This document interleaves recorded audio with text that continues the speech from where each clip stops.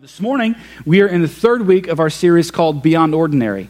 And what we're doing in this series is taking a look at just people in the Bible, their lives, and seeing although they were rather just ordinary people, that God used them to accomplish extraordinary things. And this series really has its motivation and roots in the vision that we have here at Faith Community, which is to help you move from where you're at today to where God wants you to be. Because we believe that ultimately God has a plan for every single person's life.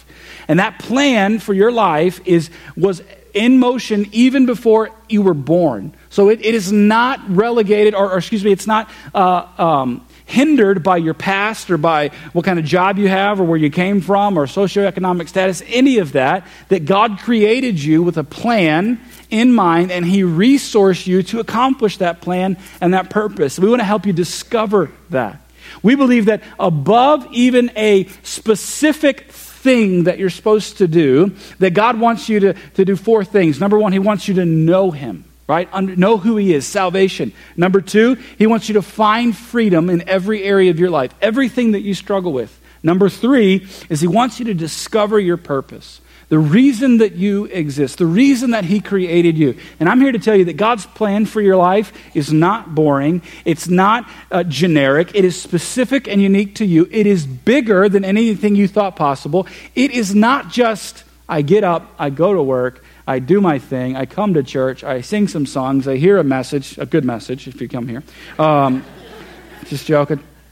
Put a little in the offering plate, sir, and then I go home and I do it all over again. Those are aspects of it, but God's plan for your life is bigger because we are part of something so much bigger than ourselves when we're part of His family and His community, and no one is an accident. So God wants you to discover that purpose. And then number four, wants you to find fulfillment. And fulfillment in life is found not in receiving, but in giving.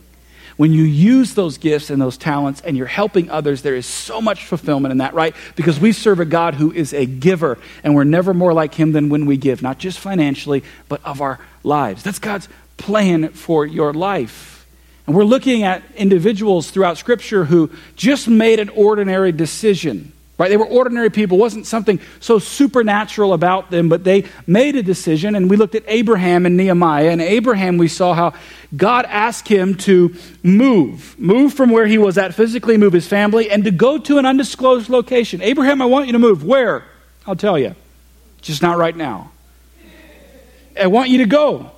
And Abraham made the decision, I'm going to trust God, and I'm going to go. And he went. And not only did God bring him to this destination, but God changed him in the process. And God changed his family in the process. And God used Abraham to impact history. And Abraham is what is considered the father of the modern day Jewish people. Because the simple decision that he made, God, I'm going to follow you. There was a lot of weight in that decision, but this decision was, I'm just going to be obedient. Nehemiah, we took a look at him, who was an Israelite. He was a refugee living under Persian rule, had probably never ever been to Jerusalem. His job is the cupbearer to the king. He has to taste the wine and the food and make sure there's no poison in it before the king eats it. Hears of the destruction of his city, Jerusalem, his heritage. Makes a simple decision that he's going to go and try to rebuild the city. Again, a lot of weight behind it, but just I'm going to go and attempt to rebuild the city. And through that decision, God used Nehemiah not just to rebuild walls, but to preserve his people, which preserved the lineage through which Jesus would come through and be the Savior of all humanity. I don't think Abraham or Nehemiah ever thought that God would take a simple decision in their ordinary lives and use it to impact history in the way that it did. But I believe that we all have a fundamental need on the inside of us to know that what we're doing today and the lives that we live, that they mean something, and they will mean something beyond the grave, right? We want to know that we're part of something bigger than ourselves, that we're more than just a product of biology, that we're more than just we're going to go into the ground and become part of the ground again, that what I'm doing today will impact my children and my grandchildren and my great-grandchildren. And in fact, the highest need that we have is a guy named Abraham Maslow. Anybody ever heard of him? Hierarchy of needs. You need food and shelter, and then it goes up. The highest need is the need of transcendence, to know that what I'm doing today is outliving me and having an impact. And here's what I believe. I believe that God is in the ordinariness, if that's even a word, I don't think it is in the ordinariness of our lives. God is responsible for the extraordinary. God is responsible for doing the things that are beyond our ability to understand and beyond our capacity. That is God. But if we'll embrace the ordinary, if we'll embrace the small things that he gives us, and we'll do them with excellence, and we'll do them with passion, and we'll do the small things as if we were doing the big things, God will give us more to do. God sees the small things in your life. God sees the things that you're doing that you think are insignificant, but they are significant to him because he is watching not to just, test you and discipline you, but he's watching it. Can they do this with the same passion they would do this big thing over here? They can. I'm going to give them more, and I'm going to give them more. And he prepares us, and he steps us into more responsibility and doing more. But if we neglect the small and say it's insignificant, we'll have to fight to get what we think is significant. And if we have to fight to get it, we're going to have to fight to keep it. And that's exhausting. You want to do something, I believe you want to do things that are great. You want to do something big, and your big may be different than your big. But if you just want to do more, what is it that God has right in front of you today that seems small? That seems like nobody is watching. That seems like nobody even cares. And like I told first service, this was not part of my message in any way, shape, and form. It just kind of came out first service. And I just think it's important for us to understand how much God appreciates and sees the small things that we do. And that's where I think the extraordinary results begin, is when we embrace the ordinary. I learned this lesson when I was working for Joyce Meyer Ministries, and granted, I'm only 31, so I'm still learning this lesson, but I came out of college with a degree in Spanish, and I just thought I was hot stuff. I had a degree, and the only thing I got when I graduated was no job and a bill in the mail, okay? And so saying, you got to pay for this degree now. And so I go get a job and get hired at Joyce Meyer Ministries. I'm going to be on the phones in English and in Spanish. And I get there and I'm answering phone calls 8 hours a day, 5 days a week. Anybody ever done that? Sit in a cubicle and just answer phone calls. Thank you for calling Joyce Meyer Ministries. My name's Josh. How can I help you? Thank you for calling Joyce Meyer Ministries. My name's Josh. It's the same thing. Hard work. Like not physically hard, but just the same thing over and over again. And I learned so much sitting at that desk. I thought, man, I got a degree. I speak Spanish, right? I'm 23 years old. I can do more than answer phones. But I answered phones year after year, answered these phones. And they had a travel team there, and I thought that would be it, man. If I could just get on the travel team, then everybody would know who I am. I get close to Joyce Meyer Ministry. I'll be out there, thousands of people, in a venue, and it'll be the most awesome thing in the world. So I answered these phone calls, and I didn't get on the travel team for like 6 years. Right, 6 years. I finally got my opportunity, right? Asked to join. So I joined. I get part of this team. And we train the volunteers, and we take care of reserved seating, and we do the offering, and then we deal with like problem people. We deal with the public, just all kinds of stuff. And so I get my second conference. I go out to San Jose, California. We're in the arena where the San Jose Sharks play hockey. And I'm there, and the guy who is my boss says, all right, Josh, here's what we're going to do today. And nobody's in the arena yet, right? We're there early. He says, all right, you're going to vacuum the carpet. They got carpet in front of the stage, and now you're just not going to vacuum it, and it's curved. You got to vacuum it in straight lines. Straight lines. So people are going to come here in a half hour, and it's going to look horrible.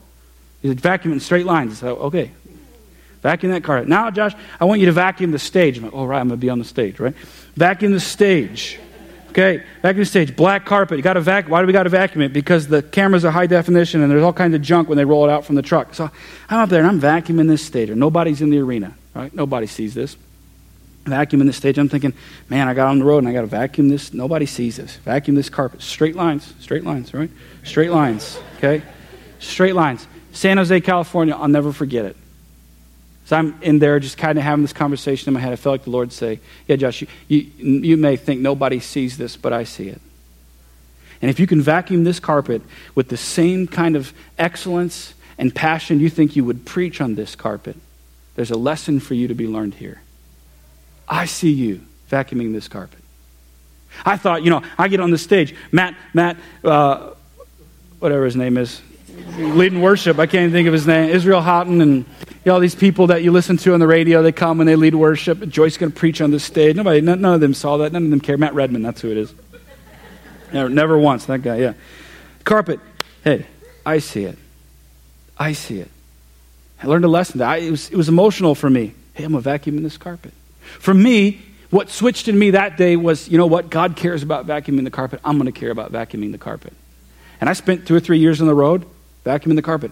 I got a chance to go to another conference after I became the pastor here. It was in South Carolina, and I got there. And well, the funny thing is, I was the pastor here, and I walked in, and the guy that I'd worked for so long, I said, "Hey, what do you need me to do?" He's like, "You want to vacuum the carpet?" I said, "Yes, sir.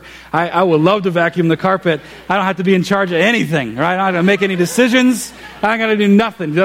I will vacuum the carpet. Yes, sir. That's all I want to do." But it hit me again. I got in October of 2014, I went to Albany. That was one of the last conferences I did, Albany, New York. Went to Albany, and after the conference was over, we were down in the bowels of the venue. And if you've ever been to an arena, it's great in the inside, but just the underbelly of the arenas, they're not exciting at all. And we're back there, and I'm helping clean up the green room, which is where Joyce Meyer would go and just get her coffee or whatever before she would speak. And I'm cleaning up the bathroom. And I'm sitting there just feeling sorry for myself. And I said, in my mind is what I'm saying, but you know what? Nobody sees this. I said, I bet you Joyce Meyer doesn't even know who I am. And she doesn't, just so you know. Right? Still doesn't know who I am. Cleaning the bathroom and stuff. And I said, the moment I said, nobody sees this, nobody knows that I'm doing this, I felt the Lord again just speak to my heart. But I do. But I do. Just that reminder. He sees it. You want to live beyond ordinary? You want to do great things for God? Vacuum the carpets that he gives you. Clean the toilets that he gives you. Embrace the small thing you're doing right now. And do it with the same kind of passion and with worship to him. And I guarantee you God sees it. And before you'll know it, because I never thought that I would ever be the pastor of this church, before you know it, you'll be doing something and you're like, I wish I could go back to cleaning that bathroom and vacuuming that carpet. It's the small things. And like I said, this was not part of any of the message that I was going to share today, and I'm still going to talk about it a little bit. It'll tie in, but it's answering this question: can I do the small things? Can I embrace the seemingly insignificant aspects of my job? Whether anybody praises me for it, whether anybody acknowledges me for it, whether I ever get a raise for it or not, can I do it and believe that God has me where he has me, and what's in front of me is what's in front of me? If I want to get to the next thing, I know I just got to do this. What's right in front of me, embrace it and say, God, I'm going to do it as though I were doing it unto you. I really think that's a key to success nobody wants to talk about. Right? It's just the small things. Today, I just want to take a look at a guy named Peter in the Bible. I want to look at Matthew chapter 14, just an incident in the life of Peter in the Gospels. This incident appears in Matthew, Mark, and John, not in the book of Luke. We're going to pick it up in verse 22, but what's happened before this is the disciples and Jesus, they've been together for about 2 years. 2 years. It's been 2 years since Jesus walked along the shore and called Peter and Andrew and James and John to be his disciples, and they left their fishing business and followed him, and he called the other 8. 2 years they've been doing ministry together. They've been traveling. They've seen Jesus do miracles, all kinds of things. And what they've come against in this particular passage before this is Jesus and the disciples have found out that John the Baptist has been killed. He's been killed by King Herod, and King Herod killed him. He beheaded him. He cut his head off. Jesus and John the Baptist were cousins. They were close. John the Baptist came to prepare the way for Jesus to come.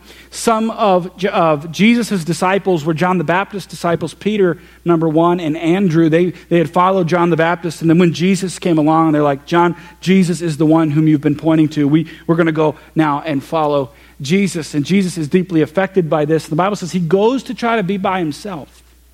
Be by himself. He just wants to process this and pray. And so him and his disciples, they go to this place to get away, and people find out where they're going to go, and so they rush to be there. It says there's 5,000 men, so there's at least women and children. There's probably conservatively 15 to 20,000 people sitting there waiting for Jesus because they found out where he was going.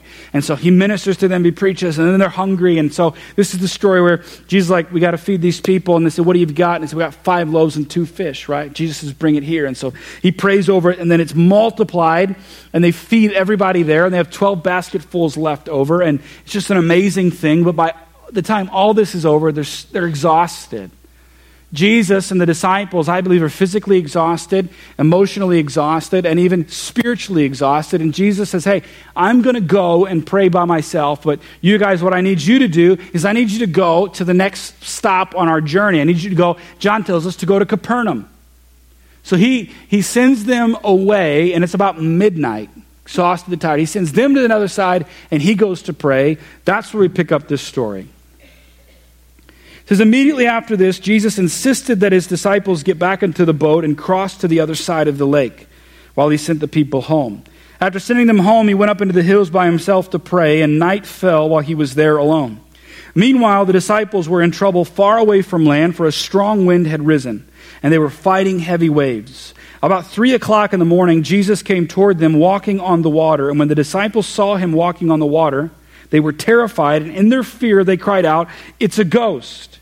But Jesus spoke to them at once and said, "Don't be afraid. Take courage, for I am here." Then Peter called to him and said, "Lord, if it's really you, tell me to come to you walking on the water." And Jesus said, "Yes, come." So Peter went over the side of the boat and walked on the water toward Jesus. But when he saw the strong wind and the waves, he was terrified and began to sink and said, "Save me, Lord." And Jesus immediately reached out and grabbed him and said, "You have so little faith. Why did you doubt me?" When they climbed back into the boat, the wind stopped. The disciples worshipped him and said, "You really are the Son of God." And Jesus sends them to this place, sends them to the other side of where they're going. John tells us they're going to Capernaum. They're at the Sea of Galilee. The Sea of Galilee is located in northern Israel. Peter, Andrew, James, and John, they were from Galilee. They grew up fishing on that particular sea. They spent a lot of time there. They were actually, some believe, business partners in their fishing business, of which they completely left to follow Jesus. Sea of Galilee is also known in the New Testament as the Sea of Tiberias or the Lake of Gennesaret. It's about 13 miles long, 8 miles wide, 84 to 141 feet deep at any given point, and it's fed by the Jordan River. It's a big body of water, and they have to get to the other side. It's about midnight. So let's just say they have to go approximately 8 miles if they're going from, the one side to the other. John says that they get about 3 or 4 miles out into their journey when the storms rise up and the waves begin to get heavy. Jesus is off praying by himself. 12 guys are piled into a Galilean fishing boat. It's possible it's, either Peter, James, John, or Andrew's boat, or one very similar. 12 guys in a boat, 27 feet long, 7.5 feet wide, not very deep to accommodate fishing. These dudes are packed in here. And the storm rises up. There's not land in sight. They're 4 miles out into the Sea of Galilee. And I went online, and you can actually look at time-lapse camera of what a storm looks like coming over the Sea of Galilee. The waves do get choppy. The rain comes in. The fog comes in. It's hard to see. They're losing their bearings. They're fighting these waves. I assume that the other 8 who weren't fishermen, who probably didn't grow up on the Sea of Galilee, are looking to James, John, Peter, and Andrew. What do we do now? And they're fighting these waves, trying to get across. And all of a sudden, at 3:00 in the morning, they see what is a figure coming towards them. Obviously, you and I know it's Jesus, and we kind of just accept the fact, yeah, Jesus walked on water, but that's not normal, right? People walking on water is not normal. I've never seen anybody walking on water. As a kid, learning this story, I thought it'd be cool to try, so I tried it in the bathtub, and it didn't work. Anybody else ever tried it in a pool or something? Come on. Yeah, you didn't want to raise your hand. Right here, yeah. I tried to walk on water, it didn't work. Yeah, didn't work. They see a figure that they can't make out walking on the water. I guarantee you they had never seen anything like this at any given point in time in their life, especially Peter, James, John, and Andrew grew up on the Sea of Galilee, never seen anything. Their first response, which would be my first response, got to be a ghost, right? An apparition, it's a ghost. Jesus not only hears them say that, because it said they cried out, they screamed, it's a ghost. Jesus says, no. He says, hey, don't worry, it's me. It's me. Take courage, I'm here. Doesn't say, hey, it's Jesus, it's me. So they're listening, they recognize his voice. It's me, don't worry, I'm here. 3 a.m, Jesus walking on the water. The Bible says this, then Peter said, of course then Peter said, right? Peter is always saying stuff. Peter said, yep, right, I understand Peter. Then Peter said, that's who is Peter, right? Well, we know that Peter's a disciple, right? We know that he was a fisherman. We established that. He left everything to follow Jesus. We know that he's married. The Bible says that, talks about his wife in the book of John. He's married. He's the oldest disciple of maybe 25 to 30. Oldest disciple. You know, you see renderings of the disciples. They've got like gray hair and they look like, big burly men. No, they were teenagers, right? These were not old guys. These were teenagers. I don't think Jesus could have got a bunch of old guys to come and follow him and leave everything. It's like kind of like the military. Why do they like young ones? Because they will do whatever he asks them to do. These are teenage young men. Peter's the oldest. He was a fisherman. Fishermen in those days, I was reading some historical commentary on it. It said that fishermen in those days were gruff, unkempt, their language was salty, they were full of vigor, they were boisterous, and they had hot tempers. And that was Peter. He was opinionated. Whatever Peter thought, boom, came out of his mouth. Even before he thought it, he just said it. He was impulsive. He just did stuff. And I think he was courageous and he was bold. In fact, he was the leader of the disciples. And when the Bible talks about the disciples and it lists them, Peter's always at the top. Peter, he led them. As impulsive as he was, there was something about him that if he thought it was right, he was going to say it and he was going to do it and he was going to deal with the consequences later. Right? He did crazy stuff. He told Jesus what he was going to do and what he was not going to do at one point. Jesus, you're not going to do that.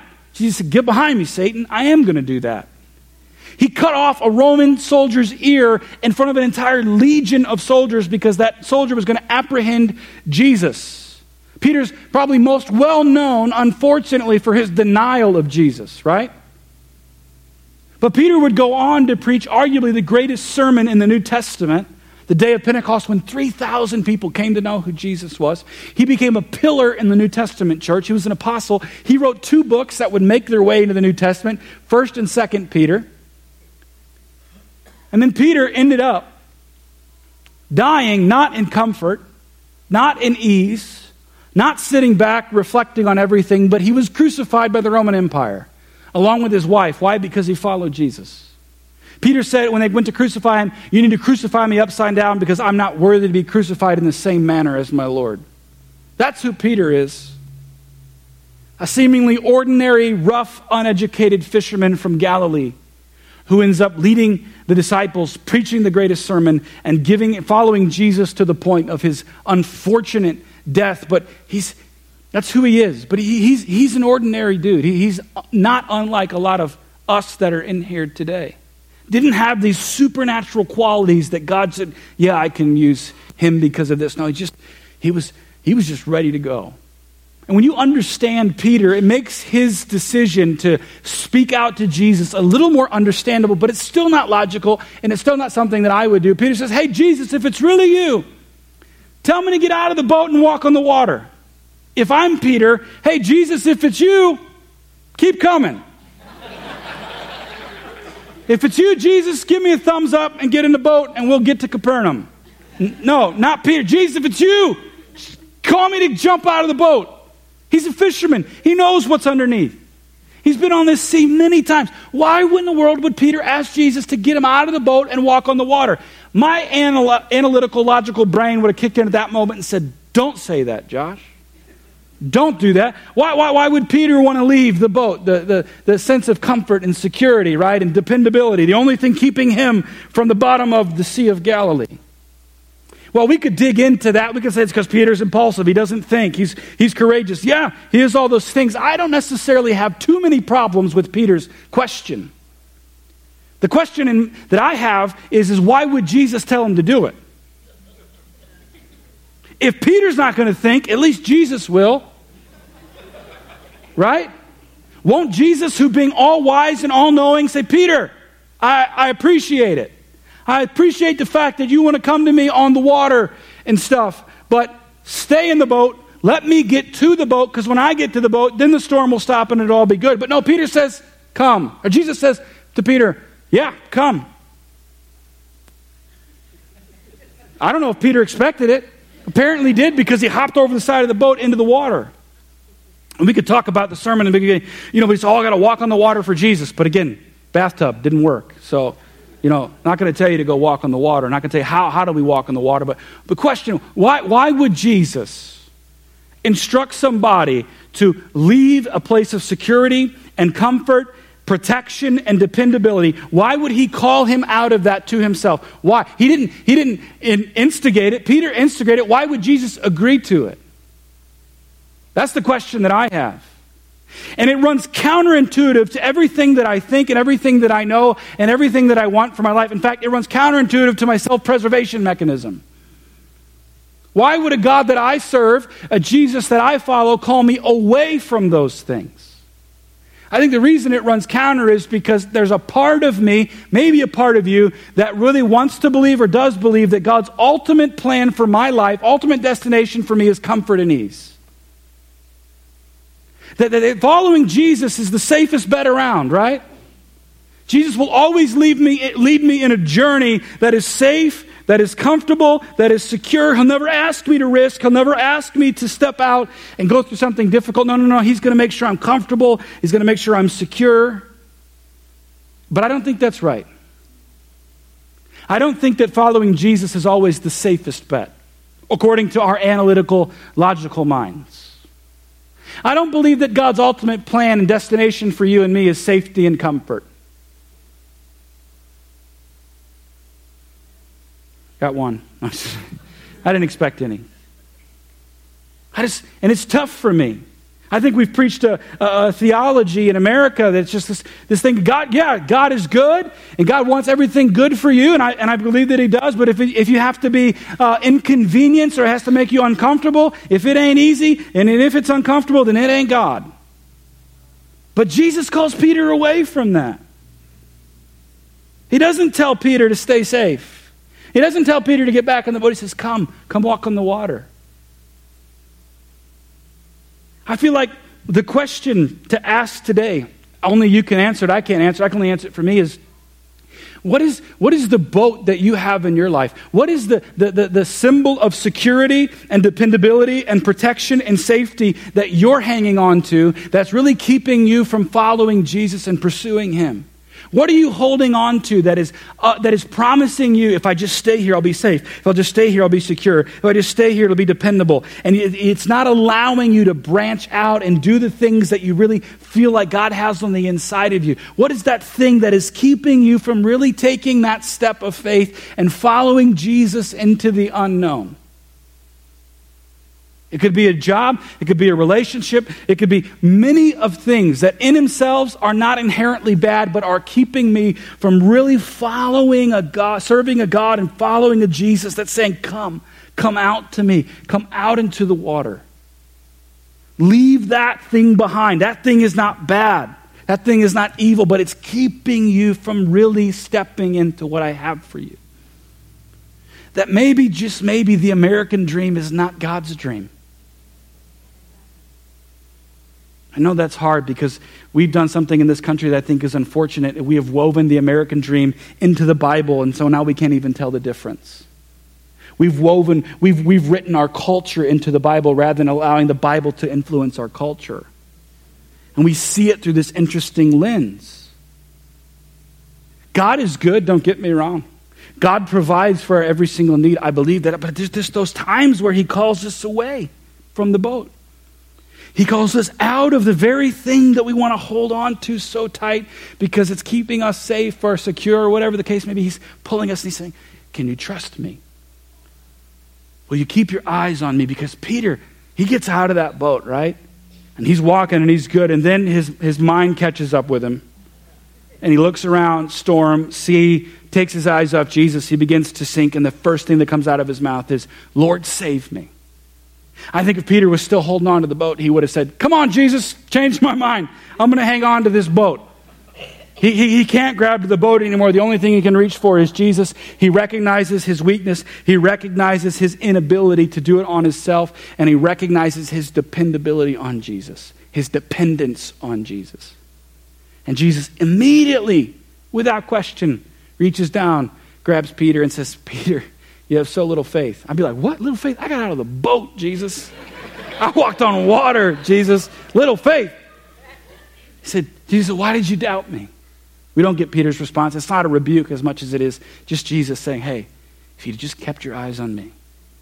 And they walk back to the boat on the water together. And they get in the boat. And the only thing the disciples can say is this, truly, you are the Son of God. And they worship him, which I think is amazing. They worship Jesus because he walked on water. I mean, they've seen Jesus do miracles, right? Raise the dead. They just saw him take 5 loaves and 2 fish and multiply it. But you walked on water, you got to be the Son of God. Just worship. That sense of awe. You see that throughout the Gospels, right? Man, they just, wow, Jesus. It's, whoa. I thought this, but then you did this. Whoa. How many of you in here today would be honest enough to raise your hand? Just think about it. You've lost your sense of wonder. You lost your sense of awe of who God is and who Jesus is. You forget that when you come in here that there is cause and there is reason to worship the God of the universe regardless of what's going on in your life because he gave us the very best of heaven in Jesus. I think if you want that wonder and that for God to restore that sense of awe and amazement, you got to get out of the boat. You got to leave. You got to realize that what you're putting your faith and your trust and your hope in, while it's not bad, it is taking the place of God in your life. Because the other question that I had is, why would Peter detach himself from that boat? Why was Peter so willing to jump out of that boat into the water and go to Jesus? You could say it was because of his impulsivity. You could say because he was rough. You could say it because of a lot of things. And I think that all fed into it. But I think the reason there was just something about Jesus.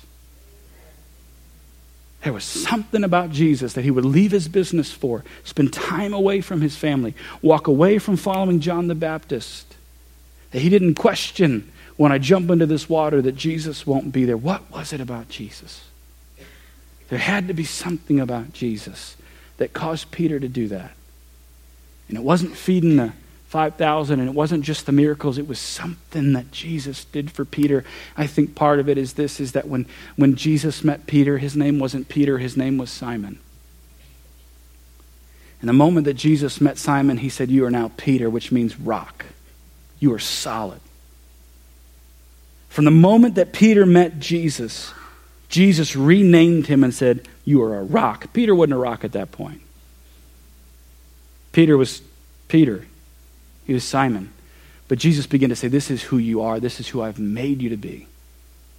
Jesus comes along. He gives Peter his purpose. He gives Peter his identity. Peter finds in Jesus what I think he's been looking for all of his life, meaning and purpose. And truly this is the Son of God. And it was on that rock. Jesus said, upon that rock, I'll build my church. It wasn't Peter's character. It was who God had made Peter to be. And that's how Peter refers to himself the rest of his life. He's not Simon, he's Peter. My question to you today is this. Is the God that you serve and the Jesus that you follow worth getting out of the boat for? Because if he's not the God of Scripture. It's not the Jesus that got on the cross and did what he did for you and me.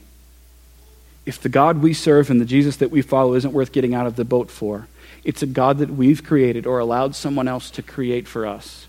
Because if the God that we serve and the Jesus that we follow is only concerned with our comfort and ease, well, we can take care of that ourselves. And that ain't worth getting out of the boat for. If God is relegated to a cosmic vending machine where we just get whatever we want, that ain't worth getting out of the boat for. But if the God that we serve and the Jesus that we follow came not just to make bad people good, but came to make dead people live, came that we may have a relationship with the God of the universe, not on the basis of what we do, not on the basis of how good we are or anything that we could do for him, simply because he created us and he has a plan for our lives. If that's the God we serve, if that's the Jesus that we follow, then we can get out of the boat for that. But we have to answer that question. Is the God that you serve, the Jesus that you follow, worth getting out of the boat for? For Peter, it was. For me, at times. So how in the world does this fit in with the beginning of your message and the small things? I just think that if the God you serve and the Jesus you follow isn't worth getting out of the boat for, it doesn't matter what the small things are, because the God of the universe doesn't take notice, so why would I do the small things? But if he is, if the God of the universe and the Savior of all mankind is worth getting out of the boat for, then the small things have meaning. And the small things have purpose because I have meaning and I have purpose. And God sees it and God's aware of it. Some of you could say, Josh, I've heard this message before. If you want to walk on water, you got to get out of the boat. It's old hat. I get it. But we're still in the boat. We're still holding on to it. My encouragement to you today is this. I'm not asking you to jump out of the boat and just charge hell with a water pistol, okay? I'm asking you to do that. I'm asking you just to do a couple things. Number one, what is my boat? Identify it. What am I holding on to? Lord, I don't know. I do know. Or just help me identify what am I latching on to? Security, dependence, protection, safety. What am I latching on to? Help me recognize it. Number two, then just make a decision that you're going to take a step to get out of the boat. Maybe today you could just kind of hike your leg over the side, test out the water, see if it's cold or not, right? Just say, I'm going to make a decision. I'm going to take one step towards Jesus. And maybe while you're deciding if you're going to do that, you can cry out and say, Jesus, if it's really you. I like Peter. He wanted to know, if it's really you, Jesus, tell me to come. Before you jump out of that boat and you take that step, maybe just, God, if it's really you, help me. Just see what I said. Help you move from where you are to where God wants you to be. Take one step towards that. Just one step. Maybe that step is, what is my boat? Okay, you know it is what it is. Help me, Lord, to take a step out of the boat. Help me to take a step on the water. And then you get out on the water, whatever your proverbial water is. You will realize your inability to do it on your own and your dependency on Jesus. And I really think that's the safest place you could ever be. That's the best place that you could ever be because you're depending on him. And just like we read about that scripture today that Miss Charlene brought up to me, not planned, I didn't know anything about it. And all these things shall be added unto you. But what? When you seek first him. Seek first him. I don't know what your boat is. I don't know what your first step is. We've got some steps here that you can take to finding out and discovering what your purpose is. Maybe for you it's joining a small group. It's just getting around in relationships and meeting new people and growing in your faith and just formulating relationships that will bless you beyond. It's taking that step of faith and saying, I don't know, I don't like meeting new people or whatever. But just take a step. I'm going to join. I'm going to check them out. Maybe you say, I don't really know what my purpose is and stuff. And go to next steps. It's on Sundays, right after the second service, you can go. I'm asking you for 4 hours over 4 weeks, 1 hour a week for 4 weeks. Find out a little bit about us, meet the staff. You're going to take an opportunity to learn about you. What's your personality? What are some gifts God's given you? How that could fit here, how that could fit outside of here. And you could take a step, man, I'll join a small group, I'll lead a small group, I'll serve in some capacity. Do something small. These steps are designed not just to benefit Faith Community, but to benefit you. I think we discover by doing, not just by sitting and waiting. Peter didn't realize how dependent on Jesus he was until he got out of the boat. Just take a step. That's all I'm saying. Take a step. What's your step today? Is the God that you serve and the Jesus that you follow worth getting out of the boat for? Would you stand with me this morning? I'm going to pray for all of you. Here in a moment, when I'm done praying, our prayer teams are going to come forward, and we'd love to pray with you at the end of the service regarding any need. But if you could bow your heads this morning, I just want to ask a couple questions. Number one, if you're here this morning and you say, you know what, I know what my next step is. My next step is I've never given my life to Jesus, or maybe I have, but I've gone the other way. I'm not living the way that I should. I know I need to get right with God. I need to experience that salvation and forgiveness of Jesus. If you're here today and you say, you know what, I need to get my life straight, begin fresh, I'd ask you, would you raise your hand? I'd love to pray with you. Is there anybody in here to say, get my life straight with Jesus? Okay. Secondly, if you're here today, I just want to ask you to be honest and say this, you know what? I'm not really sure the God that I follow, the God that I serve and the Jesus I follow is worth getting out of the boat for, and I need help with that. Not guilt, not anything, just I need help. Would you raise your hand? Just raise your hand, acknowledge it. Thank you. Anybody else? Thank you. Let's pray. Heavenly Father, I thank you so much for the opportunity we have today. We could come here, we could learn about you, we could spend time in your presence, worship you, but Father, more so, we could discover that you have created us with a purpose and a plan. And Lord, I pray for anybody in here today that says, you know what, I'm just going to be honest. God that I serve, the Jesus I follow, is just, it's not worth getting out of the boat for right now. Lord, I pray you, Holy Spirit, you would reveal to them as you do the person of Jesus Christ and how sufficient and how great and how awesome and how loving and gracious you are, that you are worth getting out of the boat for. Help us all this week, Lord, to take one step. Help us to move, God, from where we're at today, one step closer to where you want us to be. And we thank you, Lord, that as we leave here this morning, we go into our weeks, kids in school, heading back to work. Father, I pray we do it with purpose and meaning. May we see how faithful you are in your provision. Lord, you provide every single one of our needs according to your riches and glory, which are in Christ Jesus. May you make your face to shine upon us, show us your mercy, give us your grace, and bring us back safe next week. And we pray this in Jesus' name. Everybody said, amen.